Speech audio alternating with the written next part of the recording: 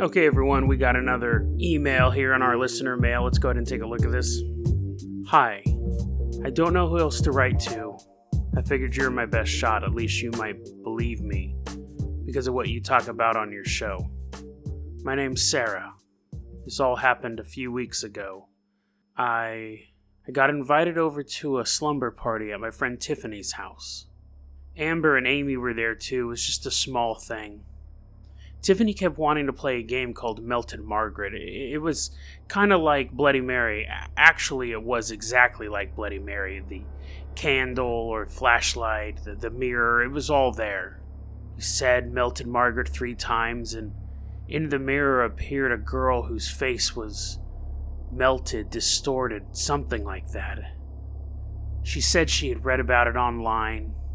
Amy and Amber wanted to do it right away. I have to admit I was a little curious, plus those type of games never scared me. So after Tiffany's parents went to bed, we snuck into the bathroom.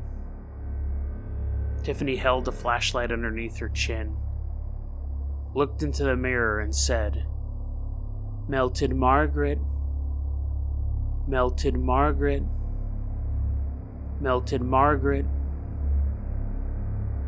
Nothing happened. Of course, it was just superstition. After a few minutes, Tiffany turned towards me and the flashlight still illuminated her face. And that was when I first saw it. Her right eye was slowly moving down her face. I stared at her. I couldn't even comprehend what I was looking at. What was even more strange was that Tiffany seemed to have no reaction.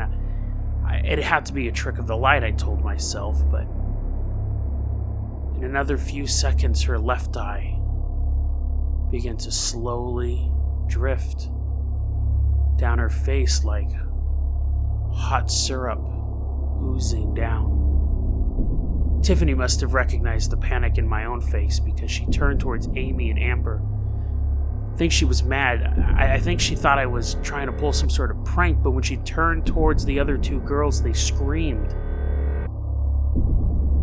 Tiffany now looked into the mirror and saw her distorted features. She went to scream at her own reflection, but her mouth was now hanging low, swaying as she moved, her jawbone completely dislocated. Amy and Amber took off down the hall to get Tiffany's parents. Tiffany looked back at me. I didn't even recognize her. Her hair was falling out in clumps. She looked like a puddle. I could barely remember what she looked like before. The shock was too intense, but then something drew my attention to the mirror. The reflection of Tiffany in the mirror was not the monstrosity before me, but young Tiffany. Beautiful Tiffany, normal Tiffany, except the reflection had a wide, evil grin. In a flash, young, beautiful Tiffany was now standing in front of me in the bathroom, only illuminated by the flashlight she still held beneath her chin.